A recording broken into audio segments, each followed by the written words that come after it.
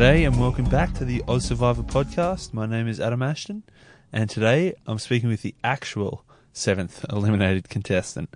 Might go change those other red herring episode titles now, because now, after getting voted to Exile Beach and losing the redemption duel, Anita has left the game. It was good fun to chat with Anita. I think she's right that she was potentially in a good spot had she found herself back on the tribe. She was only literally 1 or 2 blocks away. It was a tight battle. It was a good duel, actually. I liked it. Unfortunately, though, she couldn't quite make it. But that's it. As she said, she loves the power of positivity, but this was her time. Here is Anita.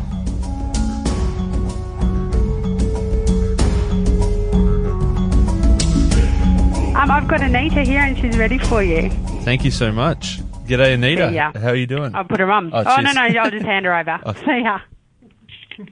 Hello? Anita, hey, I got excited there. I jumped the gun. How are you doing? Hi, Adam. I'm great. How are you today? Very well, thank you. You were pretty excited as well when you first landed on the island, that's for sure. Oh, I was excited the whole time there. I was loving every minute. I'm such a fan, and you know, it was such a dream come true to play. And I wore my heart on my sleeve, and I was just really in the moment a lot. I love it. Fantastic. It was very much, as soon as you stepped onto the beach, you were clearly the most excited. Was that just, you couldn't contain your excitement, or was that strategic play, or that was just you? No, that was me. You'd think, okay, you could go in and you could play like this and you can play like that. No, I couldn't possibly do that. I was just being authentically loud, crazy me. And I loved, as I said, every minute. And I was a huge fan of Jonathan. You know, oh my God, he's a hottie. And I loved him even in Love Child and all, you know, so I was a really massive fan. And, you know, I've watched Survivor since I was, Richard Hatch was naked all those years ago. So, you know, just to be there and to be introduced to, you know, your host saying, you know, welcome, and then Russell walking out. Oh, my God. I had sore cheeks. Yeah, that's fantastic. I love it.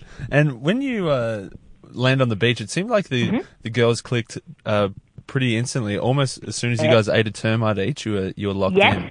Our little termite initial allowance. Yeah, you know, look, I was always going to be a social player. I was definitely some of the size of those blokes on there. So I was never going to be, a physical threat. And, you know, again, my strong suit was always going to be social, and I really did, and I just instantly clicked with those 2 girls, and they're just absolutely fabulous. You know, you only have to follow Fenella on Insta to see how funny she is, and Shawnee's so beautiful, and I just really warmed to those 2 girls straight away. But then, you know, on night 2, Jenna and I sat up to literally daybreak, and we connected on another sort of really a deeper personal level as well, and, you know, I knew that perhaps moving forward, unfortunately, when Jenna left, I was like, oh, my God, there goes something else that I could have worked with. So, you know, my strategy always was, you know, to play a social game. And I was lucky to have, you know, some really, really strong friendships straight away.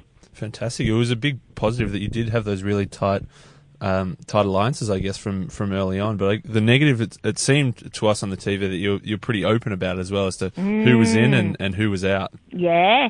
Well, you know, in real life, I have really strong friendship groups of females. You know, whether we've done girls' trips in Bali, you know, I'm the organizer and I'm the one who'll, you know, plan little holidays and let's go and feed the dolphins. Or, you know, I've just always just been, you know, a loud and out there person. And, you know, extroverts, you know, sometimes can cop a little bit of flack, but then sometimes, you know, if you were just to watch a whole bunch of introverts or people that weren't out there and didn't, you know, speak their mind, it'd be pretty boring TV.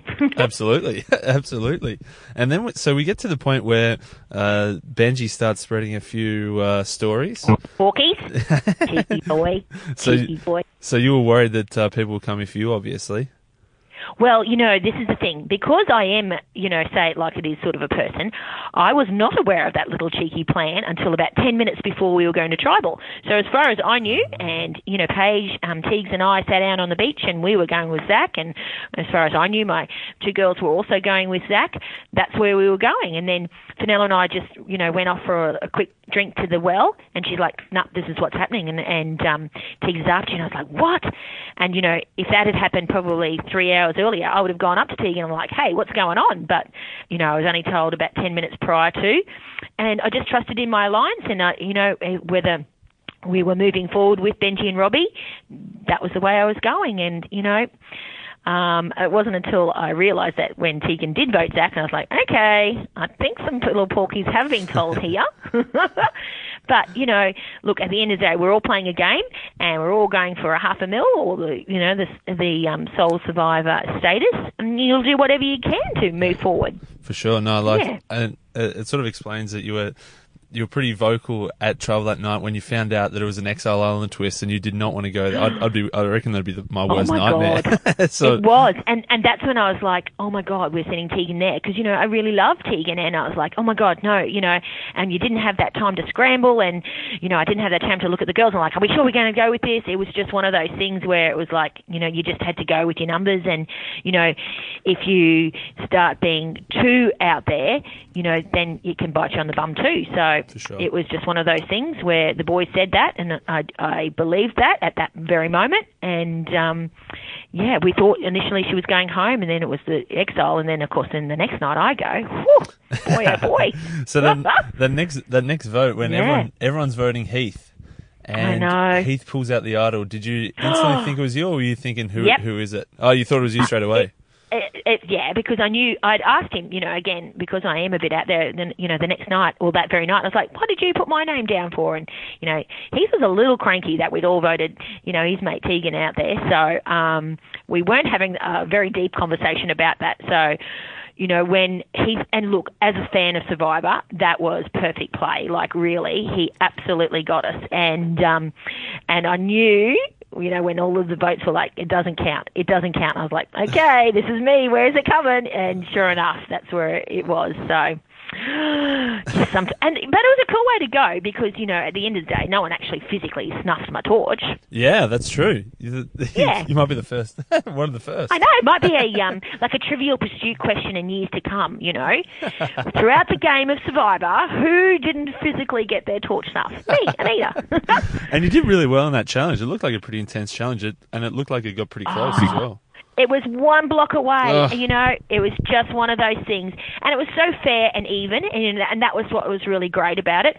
My husband's a builder, so, I always remember, he's always said, make sure your foundations are strong. And so while I was sort of fussing and making the base so strong, Tegan was whipping through it like a crazy woman.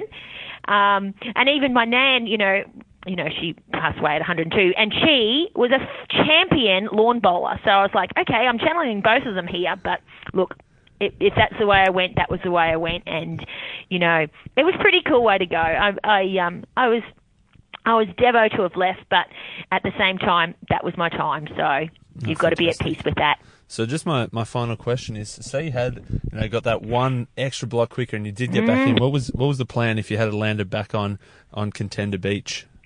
Well, you see, this is where I felt really confident within my alliance. If I'd gone back, dare I say, probably Heath would have been again next in that respect.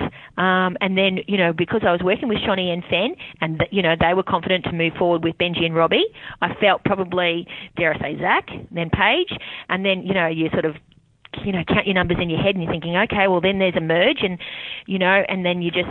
Everyone's for themselves at that stage. So I was still pretty confident moving forward that, I still had a few under me to go before me. So, yeah. Fantastic. Thank you so much. It was great to chat to you. And it was enjoy so the rest great of the to talk season. to you too, Adam. Thank you so much. You have a super day. Thanks, Anita. You too. See you, mate. Bye.